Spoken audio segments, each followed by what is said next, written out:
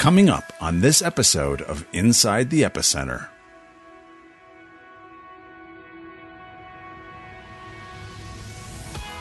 Most denominations and most Christian leaders actually don't understand God's plan and purpose and heart for Israel and the Jewish people.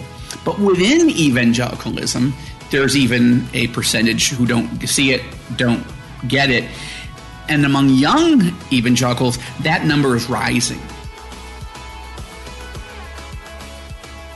Hi, and welcome to Inside the Epicenter with Joel Rosenberg, a podcast of the Joshua Fund, a ministry dedicated to blessing Israel and her neighbors in the name of Jesus. I'm Carl Muller, Executive Director of the Joshua Fund, and I'm joined today by Joel Rosenberg in Jerusalem. And Joel, we're talking today about something that you've had some interesting conversations on and something that might be really concerning to evangelicals who love Israel, and that is the shifting perceptions of Israel in younger evangelicals. Can you talk to us a little bit? What's going on with that? Yeah, happy to do it. So in the last episode, we talked about why evangelicals are so passionate about Israel, and we acknowledged in that not every evangelical is, and of course in the broader span of Christendom, most denominations and most Christian leaders actually don't understand God's plan and purpose and heart for Israel and the Jewish people. But within evangelicalism, there's even a percentage who don't see it, don't get it. And among young evangelicals, that number is rising. Okay. Now, in 2017, the Joshua Fund helped fund a major benchmark sweeping survey of American evangelical Christians. We did that in partnership with a group called the Alliance for the Peace of Jerusalem, a group of theologians and Bible scholars and teachers that I'm part of and helped found. And we did it with Lifeway Research, which is the research division of the Southern Baptists. So we wanted it to be a legit, scientific, serious study. We wanted it to be a double sample, meaning having twice as many as you normally would have, so that you had the most confidence that the numbers were accurate and the lowest percentage of margin of error. Mm-hmm. And we wanted to have that large sample also because we wanted to understand what young evangelicals think about Israel, about Palestinians, about the peace process, about evangelism, a number of issues. But we needed a sample size large enough that the sample size just of people, let's say under 30 or 35, would be large enough that it was legit, like it was a serious study. And now there has just been, 4 years later, a new study that just came out in May of 2021, looking at specifically at young evangelicals. And so let me give you just a couple of quick thoughts, and then we can go into details, but a quick thoughts from both. The number one takeaway of both surveys when it comes to young evangelicals are moving away from the strong pro-Israel position of their parents and their grandparents. Okay. Now, in the survey we did in 2017, at that point, we who had commissioned the survey and funded it were going in with the premise that anecdotally we were hearing that young people were turning against Israel. And we had plenty of anecdotal experience in our own lives and other things we were reading and things we were seeing on campuses. And in the 2017 study, we did not find that young evangelicals were turning against Israel. Every question that we asked from multiple angles about, that basically were designed to elicit, are you really against Israel now? Are you opposed to Israel? Do you have a terrible feeling about Israel? All those the answer was no. But something was happening compared to parents and grandparents. And what was happening? Young evangelicals were moving into the I don't know camp. Okay, where the parents and grandparents would say by 70, 80%, I love Israel. God has a plan for Israel. I'm totally with Israel. Yes, they make some mistakes, but we're with them. We pray for them. We want 70, 80%. Young people were like, they weren't saying, oh, there's 40, 50% against, but they were moving into the 20, 30, 40, 50%. I don't know what I think camp. We released that study in December of 2017 at the National Press Club in Washington, and I was part of the panel that was discussing it. And one of the points I made was, at the moment, this is not a crisis, but it's a problem. Because if you extrapolate these numbers out 10, 15, 20 years, you're going to have a group of people who don't know, don't care, or turn against the people and the state of Israel. Yeah. Now, 4 years later, this new study, and we'll have the links in the show notes and some of the specific numbers, but just quickly, I would just say this, on the one hand, the new survey confirms that most young evangelicals are in the I don't know camp. I don't see a lot of hostility yet, but I do see growth of young evangelicals saying, no, I'm not for Israel, I'm for the Palestinians, or I'm for a Palestinian state, or I'm for a series of other things. Now, here in Israel, that's being interpreted already as we've lost or we are losing young evangelicals. They are turning away from us and towards the Palestinians. That is one way to read the numbers, but I'm not yet ready to say that that's where we are. Yeah. And we'll talk about it in more detail, but I'll just say this. I think that what we're seeing is not that people are turning against Israel. What they're saying is, I think we also need to care for Palestinians. We saw that in the previous survey. And, of course, at the Joshua Fund, we believe this, and so we've been talking about it for a long time. But I think we're seeing even more evidence now, 4 years later, that if people who love Israel are not talking about loving Palestinians or other Arabs too, you're going to lose young evangelicals who either theologically don't understand the whole plan or do, but they feel something's unfair. Yeah.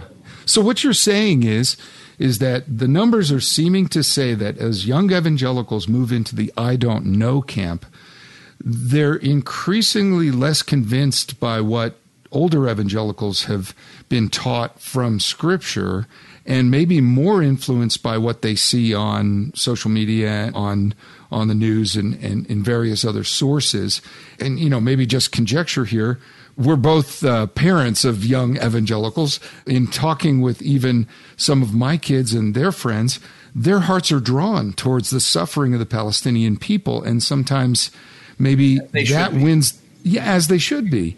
But perhaps that's what's drawing them away from support of Israel, because they're not given an alternative picture. Is that kind of what you're saying these numbers are showing? I believe so. I will concede that there is a very real possibility that we're starting to see young evangelicals turn against Israel. I don't think that's conclusive from the numbers, but I think that's a real issue. But I think at the heart of it is there's a risk of misinterpreting these particular numbers. What these numbers are saying is mostly that young evangelicals haven't thought about this. They're not being taught from the pulpit about God's plan and purpose and heart for Israel and the Jewish people. They are not comfortable with what they're hearing from Christian Zionist leaders. It feels too one-sided to them. It seems unfair to them. It's not balanced in their view. Or they've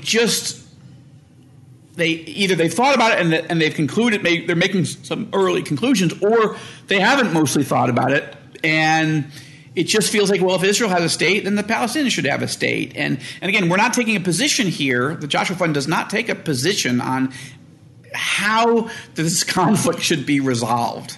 Yes, we do believe that God has a plan. In the millennial kingdom, He's going to rebuild the eschatological state of Israel in the exact massive dimensions that the Bible promises. But the Joshua Fund doesn't take a position on how should that work out and right now. And I don't think it's productive for a ministry like ours, at least, to try to solve a problem that nobody's been able to solve, for 70 plus years. But I will say that just because a young evangelical says, I want a Palestinian state, and that number is so much higher than their parents or their grandparents, it's too simplistic to say, well, that's being hostile to Israel. A lot of most Israelis believe in a two-state solution. They don't think it's possible because of what's going on in Gaza and going on in the West Bank and the Palestinian Authority, and for lots of other reasons. They're very cynical about it. But if you ask most Israelis, they're like, yes, the best case scenario is two lands for two people. So to say that a young evangelical supports a Palestinian state is not evidence that they're anti-Semitic or anti-Israel. And I think it mostly, for most people, it just seems like that seems good. Like we have, Israel has one, the Palestinians should have another. And so it requires drilling into what are they being taught, if anything, and are they listening to what they're being taught, and are they absorbing and internalizing what they're being taught from the style of the teaching, from the approach of the media, Christian media, whatever. How can they believe if they haven't heard, to cite Romans 10? That's about the gospel, but it's still a biblical truth. How can anybody believe what the Bible teaches about something unless they've heard it? And then how can they hear it if nobody's saying it? And how can people say it if they're not sent to say it, encouraged to say it? And then how are they saying it, right? Jesus said in John 12:49, a verse that's one of my key verses in my life and should be for all communicators of any kind. The Father commands me what to say and how to say it. Yeah. You can speak truth and a person cannot hear it, and you can blame them. Well, I preached the gospel to them and they didn't listen. Yeah, but did you hear your tone? Did you express love, forgiveness, compassion? Or were you like, you believe in Jesus or you're going to hell? Yeah. That's true. Yeah. It's rarely the way a person is able to receive the message. That is so true, Joel. And I think so much of this particular conversation about young evangelicals has to do with the tone and the approach to the questions and the formulation of those questions about what's happening. I think it is a rejection of that overstatement and that bipolar looking at these things into a place of saying, hey, it seems fair for both Palestinians and Israelis to have a state, to have a two-state solution. I like your highlighting that most Israelis support a two-state solution. I don't think that's spoken about enough. But what most are some of the Congress do? Most people who think about the conflict at all believe this. But I will say, Carl, it'd be interesting, and from looking, I just got the numbers last night, the actual data, and I think what we should do is have the scholar that did the study from the University of North Carolina. I think we should get him onto the podcast. Let's let him walk us through the numbers so we're hearing it and people can really go, wow, let's drill in. Then we can press him on some things. But I think the number one reason that young evangelicals under the age of 30 or maybe 35, I can't remember, are not understanding God's heart for Israel and his plan, and therefore are seen as turning away, is not primarily because they hear it from people that they're like, I don't listen to that guy. That guy's an idiot, or it sounds screechy or too one-sided. That's true, but I think the main reason is people aren't being taught the Bible. Or the pastor is teaching the Bible, the young person is not coming to the sermon, right? Or he's coming to the church, but he's going to youth group. He's not going to the sermon. So the pastor might be doing everything right in content and tone.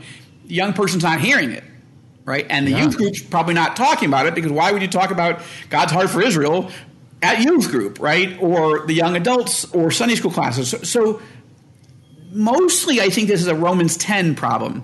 How can they believe if they have not heard? Yeah. I was sitting with a very prominent pastor whom I have the deepest respect for, and we were talking about it. And this is a pastor, a theologian in the United States who loves the people of Israel, loves the Jewish people, believes in Jewish evangelism, believes in blessing Israel, but he is not convinced that current Israel has anything to do with Bible prophecies. It's just, he hasn't really thought about it so much, but he has thought about enough to conclude, I don't know what I think, but I don't really think the current modern state of Israel has anything to do with the Bible prophecies. He's friendly. He's not hostile. I would say that's a big piece.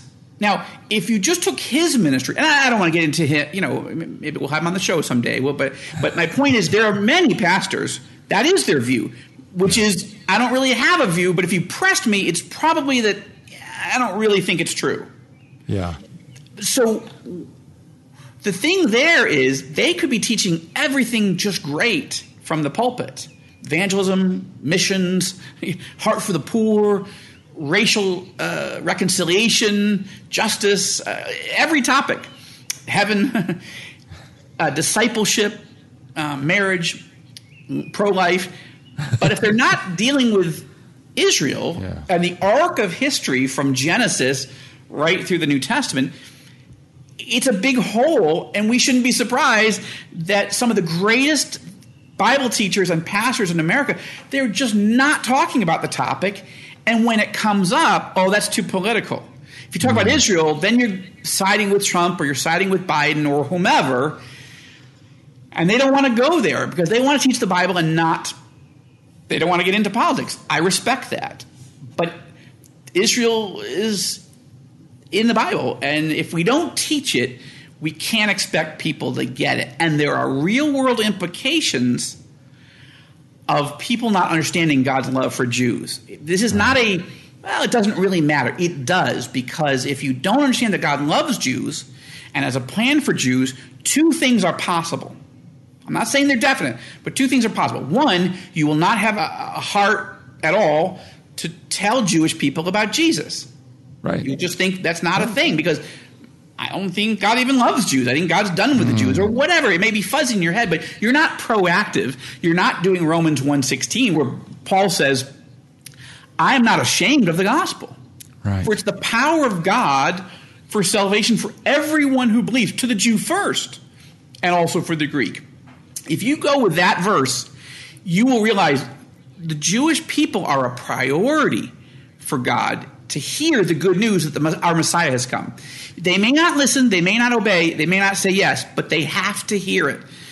But that's one implication. People will just be not interested in Jewish ministry. But the other implication is actual outright anti-Semitism. Yeah. That if God doesn't love Jews, if God's done with the Jews, why should I love them? And, by the way, they're treating Palestinians unfairly, and the list goes on, and then you can get bitter in your heart, and this can evidence itself in very ugly ways. Yeah. And it has throughout history. Absolutely it has. And I want to talk more about that. We're going to take a quick break right now, and we'll get back to that and what our perspective should be and what we can do about that.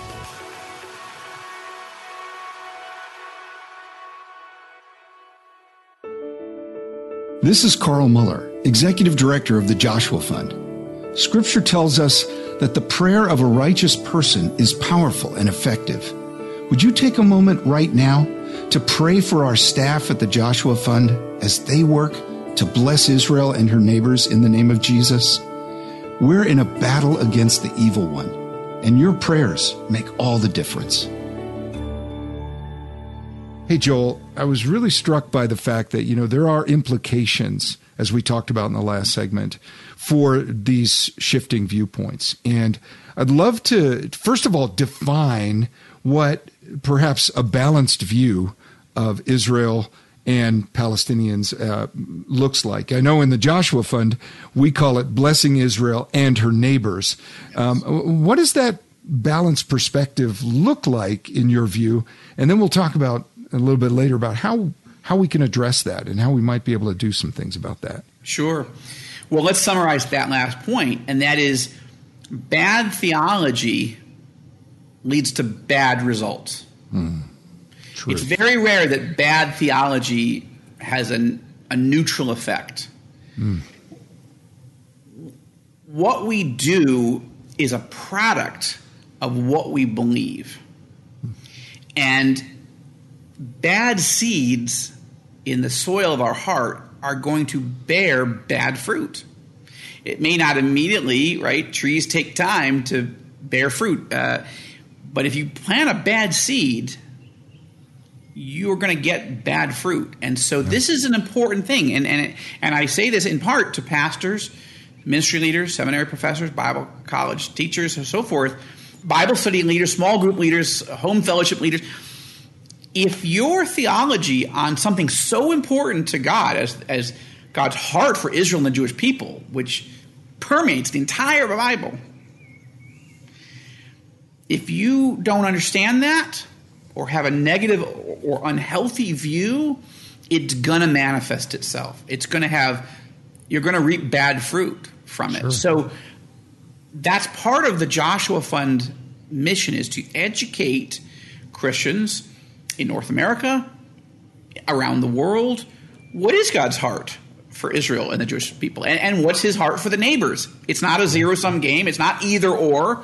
We often say, right? It's both and. He loves both.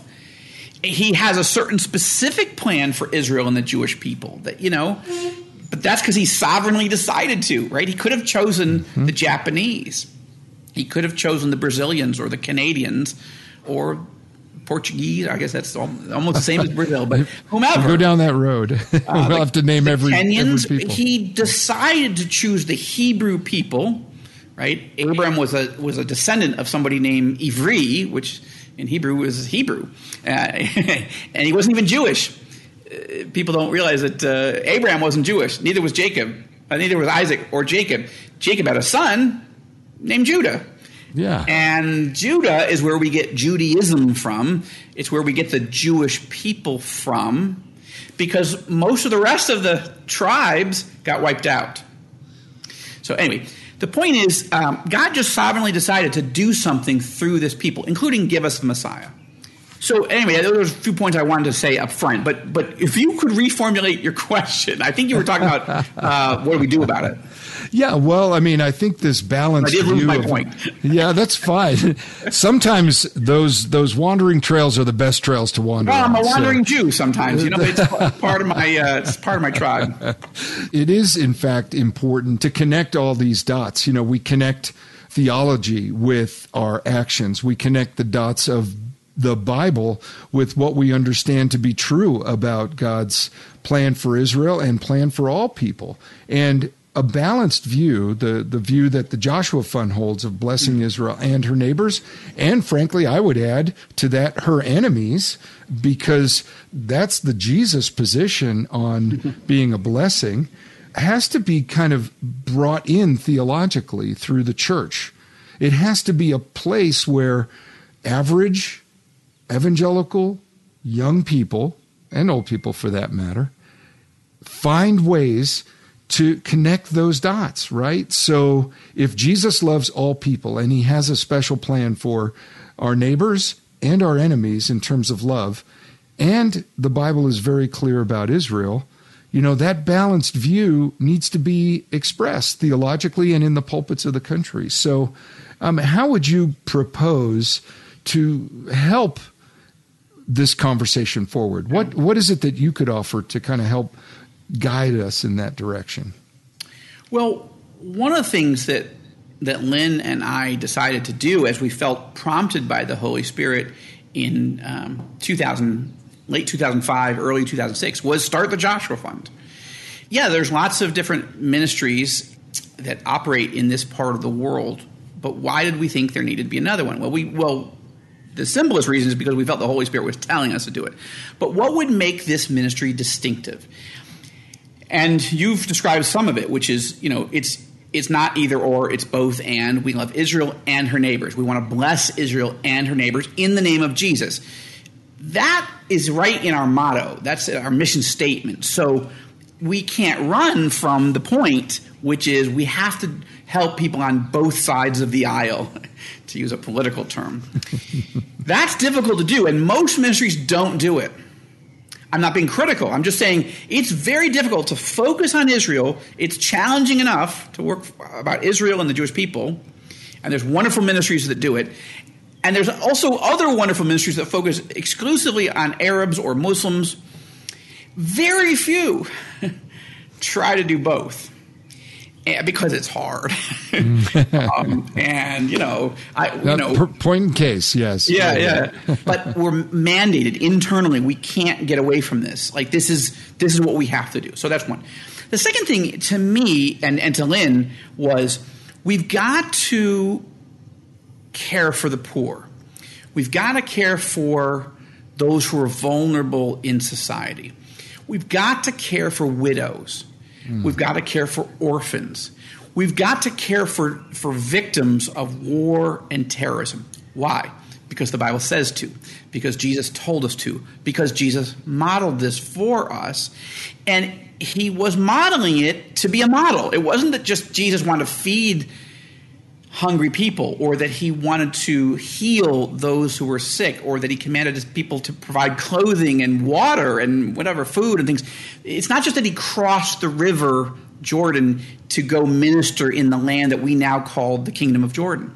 It's not just that he even went up into the country we call today Lebanon. He did all those things. It's not just that he sent one of his servants to go minister on the road to Gaza. He did all these things. He did this for its own sake, but he did it as a model so we would do it too.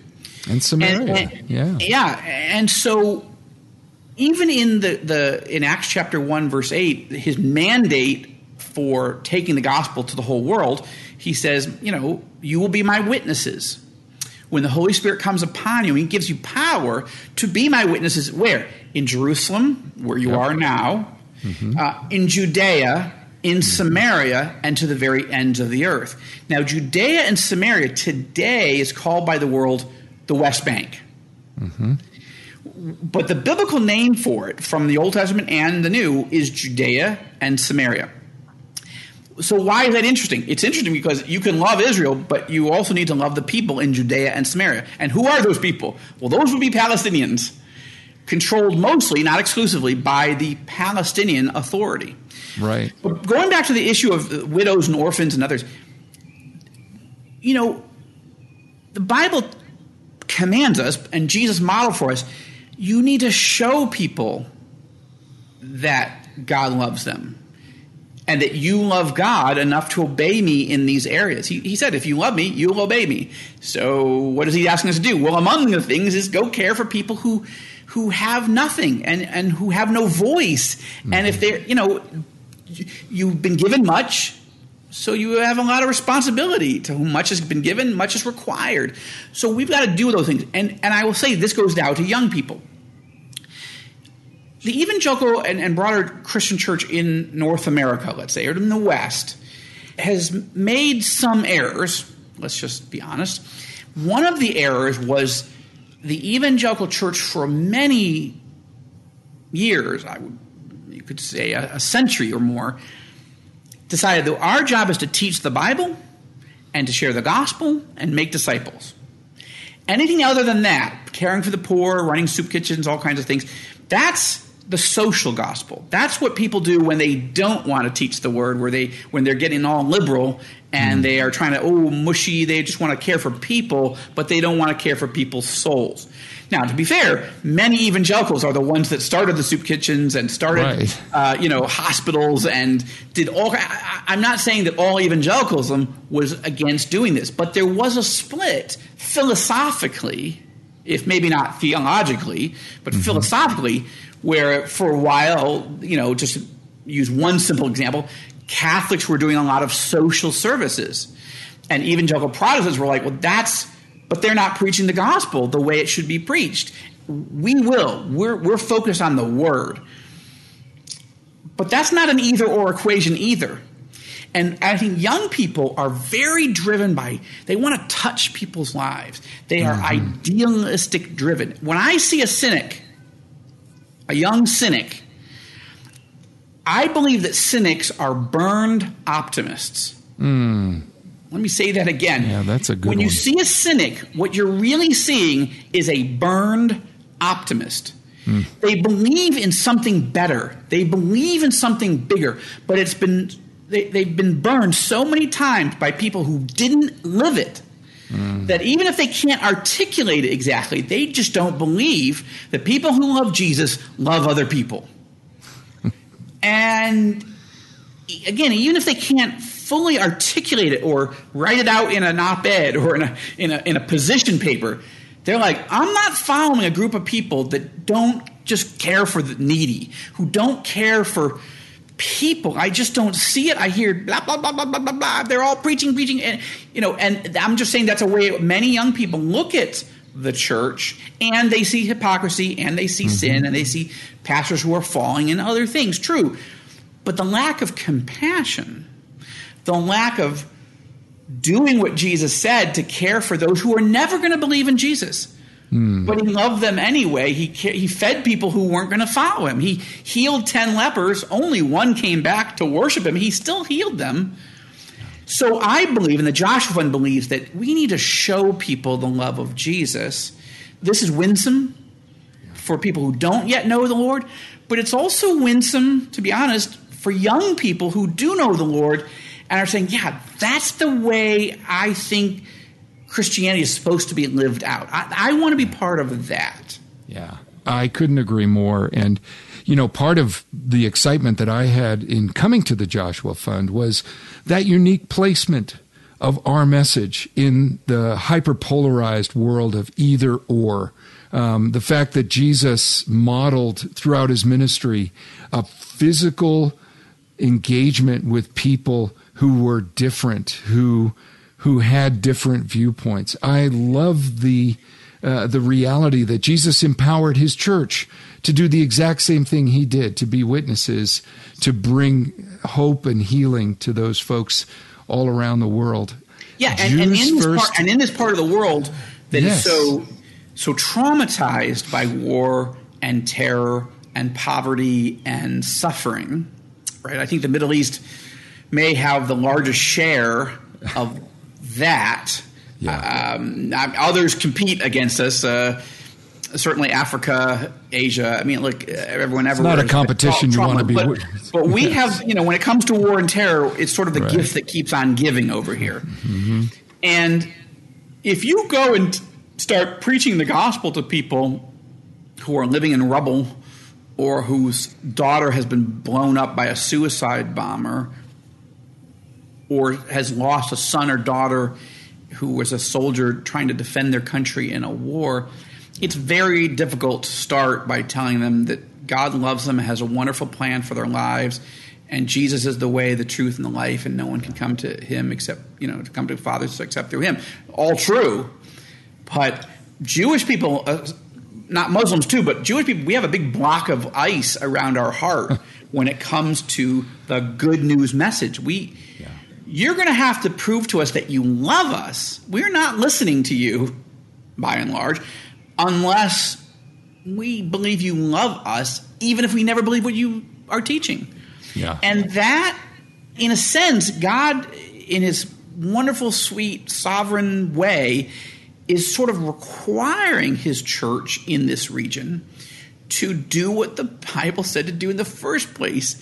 If you want to lead people, you need to serve them. Yes. Right? Don't lord it over people. Hey, and that can, it's not like we're governing this country or the neighbors, but if you come and like, hey, we're from America, we're Christians, we're here to help, and, line up and fill our stadiums and we will tell you the gospel. Look, God has blessed people like Billy Graham and others to do that. It can't happen here. No one's going to rent you a stadium. And if they do, no one's going to come. Yeah. What they need to see is unconditional love. That's the secret, Carl. That if you take all that I say and you sum it up into one word, one phrase, the message, the key is unconditional love. Amen. We will serve you. We will feed you. We will visit you. We will do everything we can to bless you in all of its meanings, even if you never say yes to Jesus.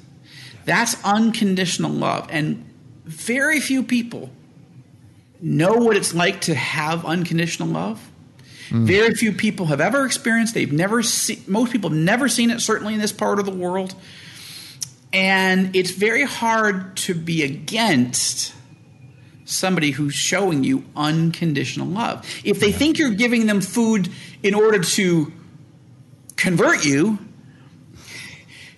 they're going to say, I'm starving, but I don't want your food. Right. And you can take that, if you set up a hospital and say, we'll care for you, but you're just doing that to force us to give it a Bible and force us to say yes to Jesus. And that whole thing of coercion on the road to conversion, that's insane. Yeah. It doesn't work. It's anti-biblical. Jesus never did it, nor should his followers. Yeah. Unconditional love is the key to the Christian life. Whether it works or not is entirely in God's hands. Yeah. But there is no other way. And I think young people at the heart, they do not see enough unconditional love and servant-heartedness from Christian leaders, and therefore they're bailing on the faith or on some of the other messages that we might be trying to teach them. Boy, I couldn't agree more with that. And, as I said before, we both are very up close and personal with some young evangelicals. And the word that comes out to me, you said the unconditional love, and it's got to be authentic. It can't be coercive or manipulative. That is what I think transcends this conversation from one side or another. And I think the beautiful thing about the Joshua Fund, the way you and Lynn conceived it and founded it, was to be an authentic conduit of the unconditional love of Jesus to Israel and her neighbors, to transect that political divide and say, we're not going to act like the world. Jesus said the same thing. He says, you've heard it said, but I say to you. He always gave a different view. And if we follow close after him at the Joshua Fund, I think we're going to look a lot like what Jesus did, which was to go to the Samaritan woman, who at the time were seen as essentially the Palestinians of his day, and would go to the house of Israel and would speak convictingly to them as well as to all people. And of course, in the Great Commission, as you highlighted, start in Jerusalem, Judea and Samaria, today known as the West Bank, and the uttermost parts of the earth. I said, Joel, you're at the starting point in Jerusalem, and I'm sitting here in California at the uttermost parts of the earth. And that sounds kind of strange to Western ears, but that's exactly the way Jesus said for us to focus. That's right. And I would just say that another thing that Jesus said, right? We always go back to, what did Jesus say? What does the Bible say? Jesus said, they will know that you are my disciples because of your love for one another. That's okay, right. So it's not just unconditional love for people who don't yet know him. It's loving our brothers and sisters, if they're Jewish brothers and sisters here in the land, known as Messianic believers, or our Israeli Arab evangelical brothers and sisters, and our Palestinian Arab evangelical brothers and sisters. The Palestinian Christians who are born again, they're struggling even with the term evangelical, because evangelical has become so known as pro-Israel that if you're a Palestinian Arab, you're not trying to start a war with Israel. You're not part of Hamas or any other terrorist organization, whatever. But just the term is becoming so known as pro-Israel that it's difficult for our Palestinian evangelical brothers and sisters. But do we love them? Do we serve them? Do we ask them, how can we serve you? How can we encourage you? And, when we started the Joshua Fund, and early on, we didn't know how. We didn't have relationships with the Palestinian evangelical community. It's not that we didn't want it, but we didn't know we didn't know where the bridge was, and we didn't know how to cross it. Mm-hmm. But we were praying, and we wanted to be faithful, and and the Lord then led us to a dear brother who is the pastor of a church in Ramallah, which is the capital of the Palestinian Authority. He is also essentially the president, or the chairman of the Palestinian Evangelical Council, which oversees all of the evangelical churches and the parachurch ministries in the West Bank and Gaza. I was speaking at a conference in Jerusalem called Back to Jerusalem. And it was about, look, Western believers love the Bible and they love Jesus, but they're not always helping local believers bring the gospel from the ends of the earth back to Jerusalem. Now, this was an Arab Christian conference, but they asked me to come speak. And I was very touched, I was very moved, and I said yes. And afterwards, this pastor from Ramallah invited me to come to lunch just to get to know me better. Apparently what I'd said hadn't offended him, or maybe he was overcoming his own, frustrations with me. But he asked me to come spend time with him for lunch, and I did. And then he asked a Joshua Fund colleague and I, would you come to Ramallah? I'd like to show you the orphanage that we run, the humanitarian relief work that we do. I'd love for you to teach at our Thursday night fellowship. I was like, wow, that. He wasn't asking for money. He wasn't asking for help. He just like, I want you to see what we do and what God's doing. I was actually a little nervous because I had all these memories of Ramallah being the home of Yasser Arafat and Ariel Sharon, the late Prime Minister of Israel, sending tanks into, oh my gosh, I just had all these images of warfare in Ramallah. But it's not that way now. Anyway, we prayed about it. We said yes, we went. And that began a friendship. He, in time, invited me to come and meet with the council. And we did this in Bethlehem at a men's prayer breakfast that they had one day. And I got to tell you, there were many people in that room that were not happy that I was there. And they were honest about it, which I'm not critical of. In their mind, I'm Jewish, I'm an evangelical, I'm a Zionist, I'm pro-Israel. I used to work 20 years ago for Prime Minister Benjamin Netanyahu, who's the poster child of what they don't want, what they don't like. Well, how dare you come here? That was the feeling. But I confessed to them preemptively, listen, I have not built a relationship with you all. When you say in various media, conferences, and so forth, the evangelicals in the West, they love Israel, but they don't care about their brothers and sisters. They don't even know we exist. They don't know anything about our lives. They don't pray for us. They don't fund us. They don't help us. They don't even come and visit. I said, I'm wrong, and you're right about that. And that's not the same as saying everything that you believe theologically, I believe, or everything I believe theologically, you believe. But it's true, I wasn't loving my brothers and sisters. I didn't even know them. Yeah. So this started a process. And, I'll just say that in the years ahead, they invited us as a council for the Joshua Fund to host a retreat for every Palestinian pastor, ministry leader, and his wife that wanted to come for several days of worship, of prayer, of Bible teaching. They didn't have to do anything. They didn't even have to pay anything. They just come and be ministered to. The fact that they asked me to do that is kind of crazy to them as well. They still are like, why you? But, and I'm not saying we're the only people doing it. Please don't. I don't want people hearing me. I'm just saying this is one of our ways of serving our brothers and sisters. And I think over time, God has given me and our team an opportunity to know more Palestinians in general, much less Palestinian Christians, than most pro-Israel Christians ever get to meet. Yeah. And this is a witness to the Muslims as well as to our Israeli believers. Many Israeli believers have never met a Palestinian believer. Yeah. So this is not going to solve every problem. I'm not talking about there are no keys or silver bullets. God, that's a bad expression, but there's nothing but the return of Christ that's going to fix this thing. Yeah. But we've got to go back to basics and just make ourselves a little list. What did Jesus do?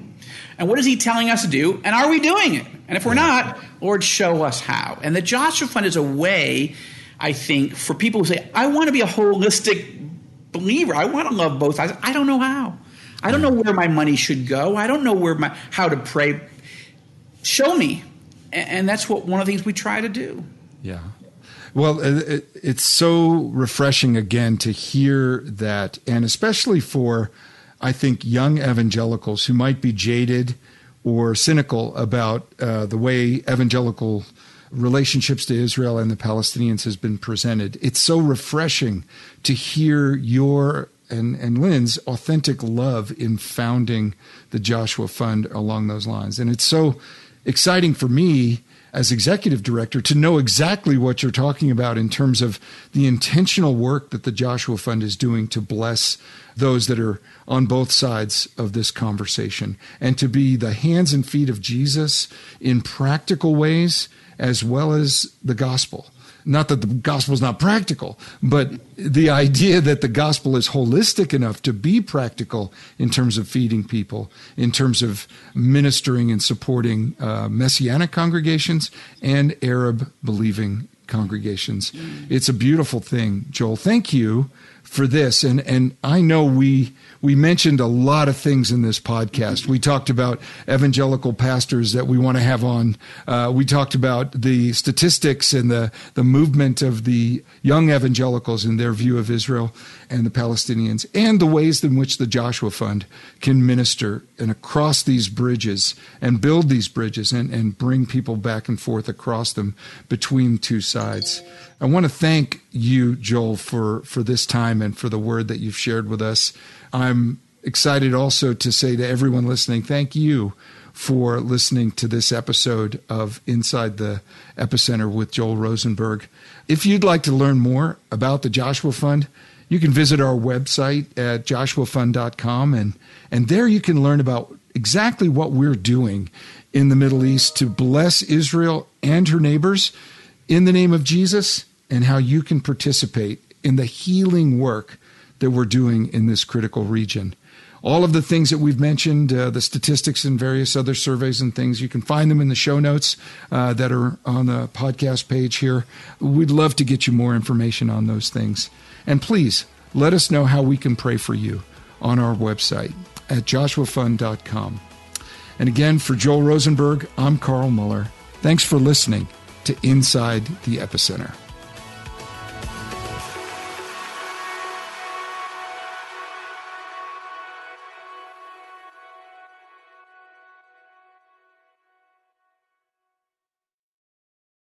Hey friend, I'm Brooke McLaughlin, host of the Everyday Prayers podcast, a ministry of million praying moms.